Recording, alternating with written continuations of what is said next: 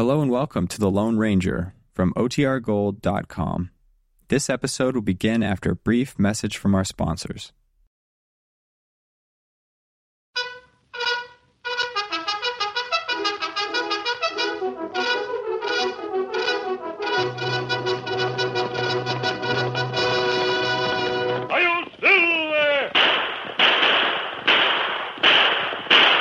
Fiery horse with the speed of light, a cloud of dust, and a hearty hi-yo silver.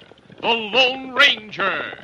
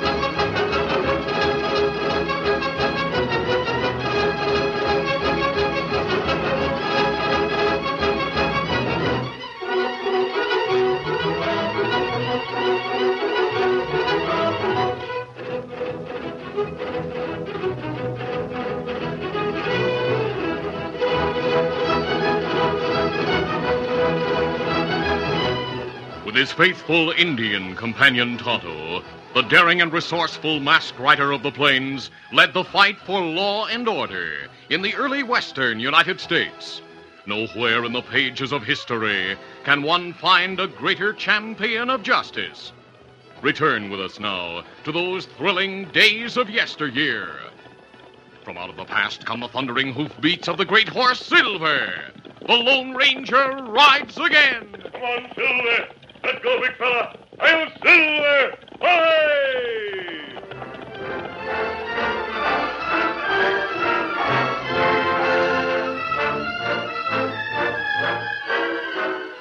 Emmett Banbury, governor of the New Mexico Territory, concentrated on his political career to such an extent that he neglected his growing son, Jerry. One evening, after returning from a long and tedious trip to Washington, the governor was surprised when his secretary, Glenn Barnett, said, Governor, I hope you won't mind if I speak for a moment about your son, Jerry. No. Go right ahead, Glenn. How's Jerry doing in school? Jerry graduated from school while you were away, sir. Graduated? Oh, hold on. How can that be? Jerry's only... How old is my son now? Almost 20, sir. You've been so busy and away so much, Governor. 20? Well, that's impossible. A boy's a man at 20. Oh, what I mean Jerry is a man, sir. A strong, impulsive young man who needs curbing and advice. He no longer listens to me or to the housekeeper. But he isn't here. Yes, sir, he is at home now. At least he sleeps here. But for the most part, he spends his time in the cafe at the Albuquerque house. That... People are beginning to talk, sir, and with the new elections coming up... Send Jerry here to my study at once.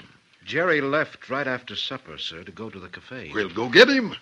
All right, Governor. I'll go there and tell Jerry you want to see him, but... But what? Out with it. I don't expect him to come back here with me, sir. He'll come back when he's ready and not before. I say he's to come home at once. Tell him that at once. I'll tell him, sir. Yes. I'll show that boy he's not as grown up as he thinks.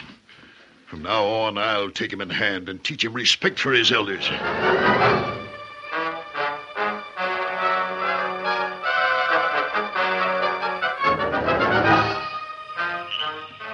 The secretary, Glenn Barnett, walked the short distance to the hotel and entered the cafe through the batwing doors.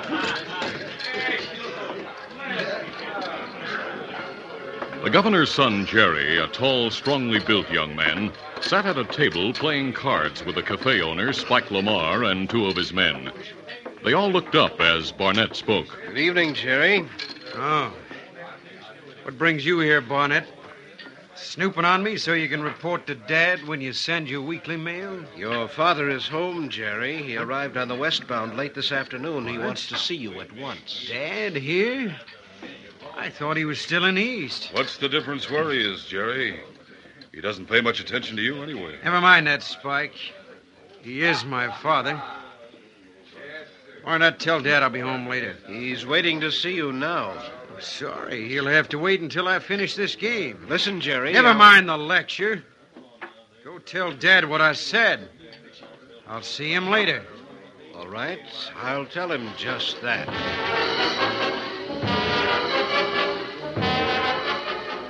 Later, when Jerry arrived home, his father called to him from the study as he passed the door. Jerry. Oh, hello, Dad. Jerry, I want to talk to you. Sit down, Jerry. Oh, thanks, sir. I'm trying not to lose my temper with you, Jerry, because this is the first time I've seen you in many months. But I sent Mr. Barnett to the cafe with a message for you. I expected you to come back with him. Dad, I am not a young boy any longer. Why should I take orders from that dude secretary of yours? Barnett was carrying out my orders. I'll overlook the reply you sent back, but get this. I'll not have you spending your time and wasting your money, my money, gambling at that cafe. Dad, maybe if you'd try to understand... I understand plenty. I'll not have you mixing with that riffraff at the cafe. Someday you will follow in my footsteps, hold office. No. I'm not the type for politics, Dad. I know what I want to do. Really? Well, I'm interested. What do you want to do? I want to run the ranch you own down near Las Cruces. What? My roommate's father owned a big ranch near school. I spent a lot of time there and learned to ride and shoot expertly, Dad. I've been on roundups. I've roped and branded cattle, and Ridiculous. After all the education you've had, you want to be a rancher. But, Dad, most of the really big ranchers are educated men. And they're sending their sons away to learn scientific methods of breeding and raising cattle. Harry, I have a competent man running my ranch. There's no need for you to be there. Oh, listen, Dad. No, you listen. I'm governor of this territory. I expect to be reelected. Later, I'll run for senator. Perhaps be a member of the cabinet. I hope you make it, Dad. But I'm not interested in holding office. You'll change your mind. You're still very young. I'm 20, Dad, old enough to know what I want to do and to make my own living at it. Jerry, my plans are made. You'll be assistant to Glenn Barnett. He'll teach you the ropes. He's a smart politician. Maybe he's a smart politician, but to me, he's also a sneaky eastern dude who Stop tried that! I trust Barnett implicitly. Jerry, I've given you everything. You can't deny that. Yeah. Everything. Except what a son hopes for from his father. Just what do you mean by that? Never mind. You wouldn't understand. Eh? Dad, if you'll excuse me now. Very well. I have a lot of work to do. Good night, Jerry. Good night, Dad.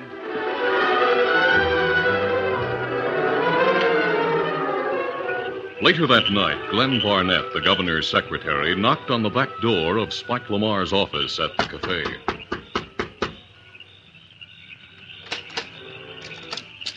Hello, Barnett.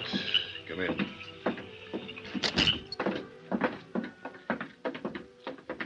Sit down. Thanks. What brings you here tonight? I overheard the governor talking to Jerry. He plans to have him work as my assistant. That would be risky. You might find out something. I know. Nobody knows you and I are working deals together, Spike. Though I suspect that gunslick of yours, Frank, is getting wise. What makes you think so? He stopped me outside when I was here to see Jerry earlier tonight and said for a price he'd keep quiet about something he knew. Frank said that? Why, that dirty polecat, I'll see. No, wait. The elections are next month. If the governor is discredited, Spike, We'll run you in his place. I know the ropes, and I can swing a lot of votes. If you're elected, you'll appoint me to a high office, and I'll help you run the territory. That would be something. Right now is the time to make our plans. I'm listening. We'll plan a dispute leading to gunplay between the gunman Frank and the governor's son, Jerry. Frank will get shot, and Jerry will be accused of his murder. The governor will have to withdraw. Then, with my help and backing, you'll be elected. You've planned things well, Barnett. But Frank's a crack shot and fast on the draw.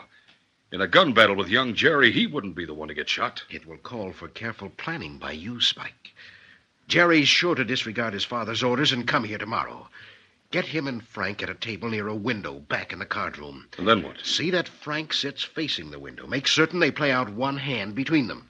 Well? At the right moment, one of your men standing near Frank will lay an ace on the table, saying he found it on the floor. Jerry will think Frank intended to cheat him. He's very hot-tempered. Yes, so he'll draw his gun, tell Frank to reach for his, and then the governor's son, Jerry, will be the one to get the bullet. Frank draws and shoots like lightning. Now, just a moment, Spike. We'll call the play. Your best gunman, Carlos, will be ready outside the open window. He'll shoot Frank before Frank reaches for his gun. We'll be sure he's out of the way, and Jerry Banbury will be accused of murder. But the bullets in Jerry's gun will prove he didn't fire the shot. I can get to Jerry's gun tonight. I'll see to it there's a used cartridge in the first chamber of the barrel. After tomorrow, Spike, the governor will be finished, and we'll be on our way up.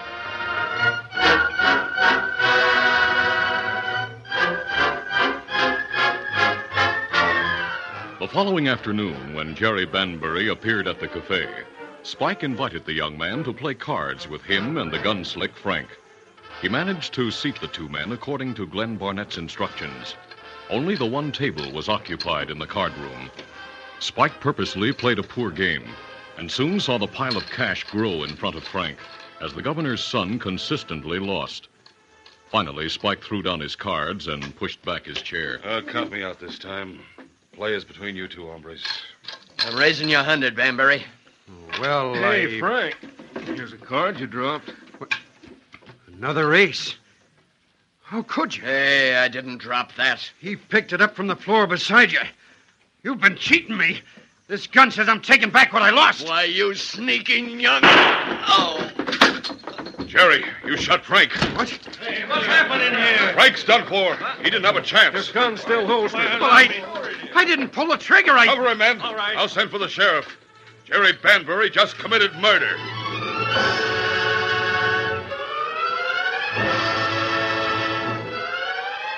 Later, Tonto, Indian companion to the Lone Ranger, pulled to a stop at a camp in the hills near town, where the masked man was waiting. Oscar, fella. Easy, Scott, easy, fella. You've been riding fast, Tonto. Something happened in town? Fella get killed in card game at cafe. Then say, son of governor, one who kill him. Jerry Banbury, a killer? It doesn't seem possible. Kimasabi. Him fella Dan right about from school. Yes, Jerry was an upperclassman at Dan's school. Was very helpful to Dan when he started there. I met the boy a few times when I had business at the governor's mansion. Young Banbury swear him not pull trigger. I'd like to get all the facts. If the charge of murder against Jerry stands, the governor will be finished and his son will be hanged. The Lone Ranger was greatly disturbed. He thought for a few moments, then spoke. Tonto, it may be more than a coincidence that this has happened just before elections. You think there's any possibility the boy was framed? Maybe. But it happened in back room of cafe. Plenty men here shot. Jerry hold gun. Dead man not have chance to draw. All right, Tonto. I'll remove my mask and disguise my features. Then we'll ride into town and find out everything we can about that killing.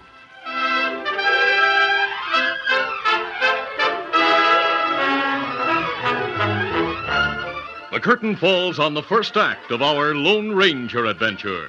Before the next exciting scenes, please permit us to pause for just a few moments.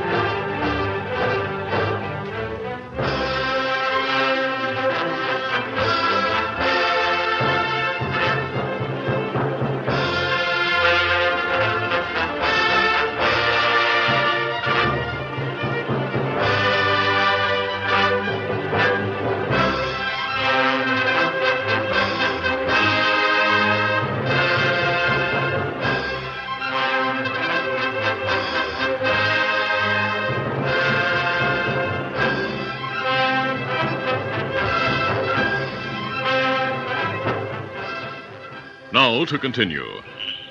It was dusk when the Lone Ranger, to all appearances a well-to-do rancher, rode into town with Tonto and dismounted at the Albuquerque house. Easy, steady, big fella. Tonto waited outside, while the Lone Ranger walked to the street entrance to the cafe and pushed through the batwing doors.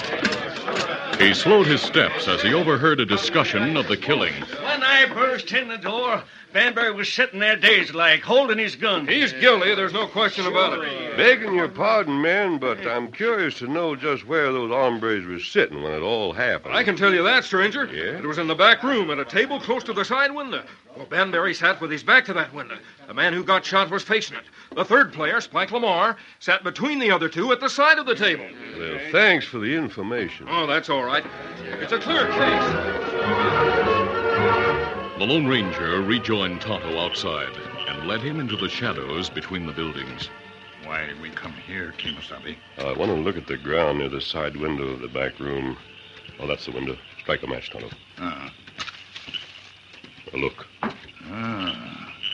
Footprints. Feller crouch under window. Maybe 2 or 3 hours ago. You see? Toe marks deep and heavy. Heel marks light. I'll strike another match. Yes, the footprints show someone left here and went to the back of the building. And footprints show feller run, Kemosabe. Let's follow them. The footprints led to the back door of Spike Lamar's office. The Lone Ranger was silent a moment, then said, Tonto, I believe Jerry was framed, but we must prove it. But that's not easy.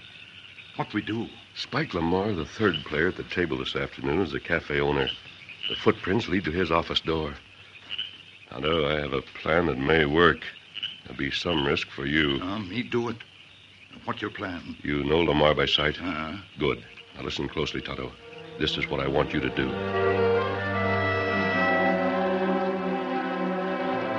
A short time later, Tonto entered the cafe and, acting like an Indian not used to mixing with white men, moved furtively through the crowd toward Spike Lamar.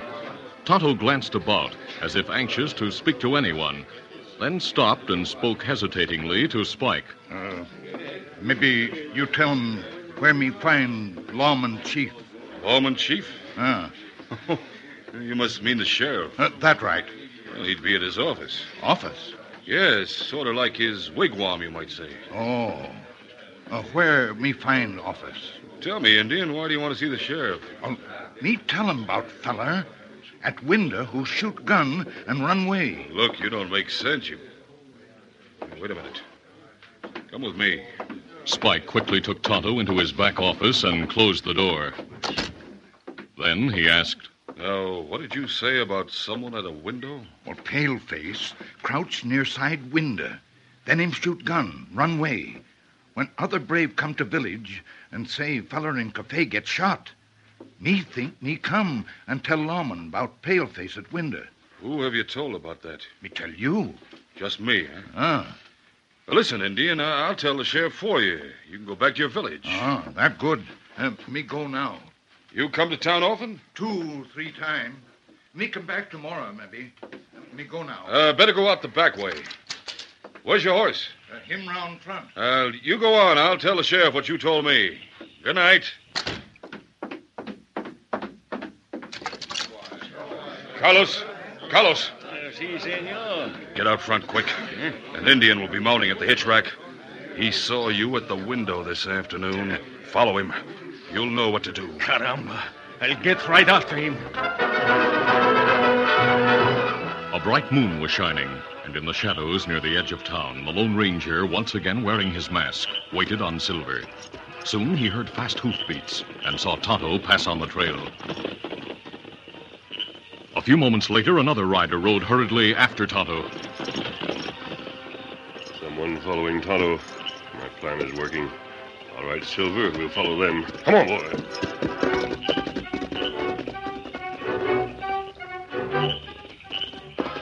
Carlos moved up behind Tonto. He saw the Indian look back. I get him. Then as Carlos drew his gun... Oh, steady. Silver. Easy, steady, big fella. Masked hombre, why did you... Get up. Oh, my shoulder. Easy, fella. This is the man Spike wants to get rid of, Tonto. It was Spike's idea to send him after you. This feller know too much. We're wasting time. We have Spike's orders. Caramba, he has pulled a double cross. I do not savvy. Simple enough. The law is wise to the fact that young Banbury was framed. If you're picked up, you'll talk. So it's better for Spike if you're out of the way. No. Wait, mister, listen. Spike forced me to do it. He said he would have me killed if I did not wait at the window and shoot Frank. The whole thing was planned by him and the hombre who works for the governor. Now we have what we want, Tonto. Ah. He fell for our little trick. Trick? You mean you do not work for Spike? That's what I mean. We'll take you back to the sheriff's office. You're helping the law. You did trick me. Right. Perhaps if you tell the sheriff what you know, it may help you. You'll have a chance with the law. But if you decide not to talk, you'll hang while Spike and his partner go free. No, I shall not take all the blame. I will tell everything. Good. Let's go. Later at the sheriff's office, the governor paced the floor as he spoke bitterly to his secretary and the sheriff. I can't believe my son could do such a thing. Looks like an open and shut case against him, Governor. I'm sorry about all this, Governor. It will cost you the election, I'm afraid. Yes, I withdraw my name. I'm through. Hey, what? A mask, hombre. Wait, Sheriff. I know that man. He's a friend, and one I'm glad to see right now. Good evening, Governor. Good evening. Hey, why you got your gun on Carlos? He'll tell you. Governor, I'll go back to the house. Stay where you are, Barnett. Now, Carlos, talk. I killed Frank, but I was... Carlos told the details of the frame-up. The governor and sheriff listened in amazement. When Carlos finished, Glenn Barnett suddenly drew a gun from under his coat. I'll not let this lying Mexican involve me in this case. Hold it! I thunder, Governor, this means your son is innocent. Thank heaven. It also means I'll not have to withdraw from the elections. Which means more to you, Governor? Your son or your ambitions? Why, Sheriff, I suggest you put these two men into cells and have your men bring in Spike Lamar. Yeah, sure. The sheriff and Tonto took Carlos and Glenn Barnett back to the cells. The Lone Ranger, alone with the governor, spoke.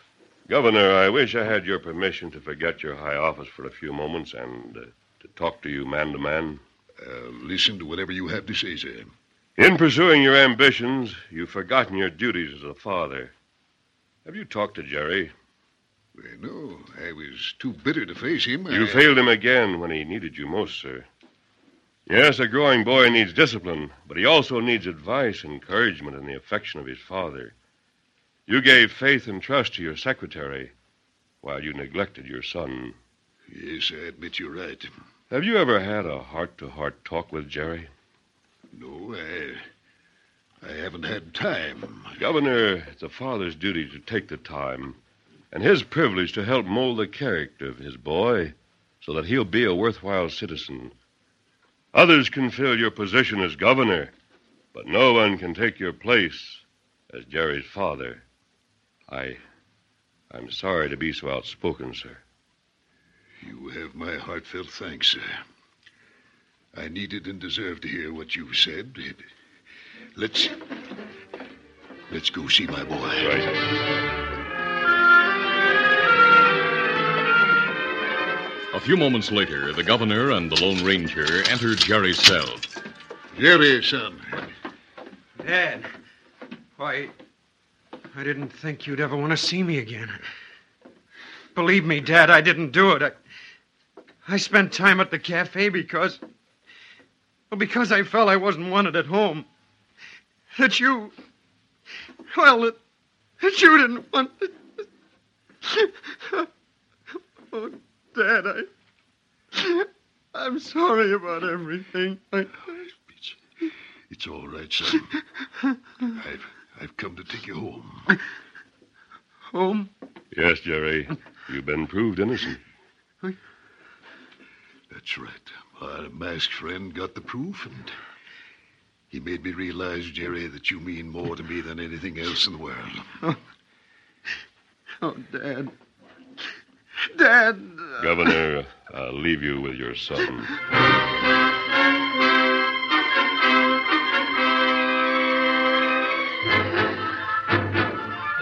While the governor and his son had a heart-to-heart talk, Spike Lamar was brought in and jailed. Later, Jerry stood beside his father in the sheriff's office. Jerry was saying, Dad, this is the first time we've ever had an understanding talk together. No matter how busy you may be from now on, I'll know you're not keeping me out of your life. Well, son, now that we've found of each other, I don't want to leave you. I'll tell you what. You come with me while I make my final election speeches around the territory. And then I'll spend some time at the ranch watching you learn the ropes. Now, how about it? Oh, Dad, that's fine. You really mean you'll allow me to learn ranching? Yes, and the sooner the better if you hope to take over and run our ranch someday. You're a good judge of character, son. You hit the nail on the head about Barnett. You'd make a good politician. Dad? But a far better rancher, I'm sure. Well, Governor, Lamar and Barnett have confessed everything. In a way, it's a good thing this happened. You found out about Barnett. Well, thanks to my dear friend, the masked man, the truth came to light in more ways than one. I was sorry to see him and Tonto leave. Oh, Dad, you haven't told me who that masked man is. Jerry, son, he's a man the whole country can be proud of. He's kind, clever, and strong, with a deep, abiding faith in God and country. I sincerely hope, my boy, that you'll grow, at least in a small way, to be like the Lone Ranger.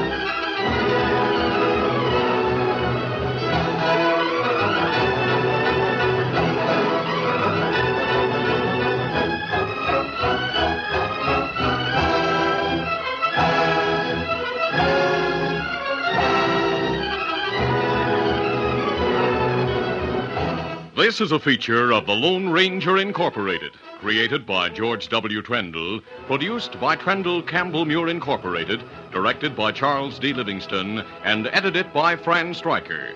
The part of the Lone Ranger is played by Brace Beamer.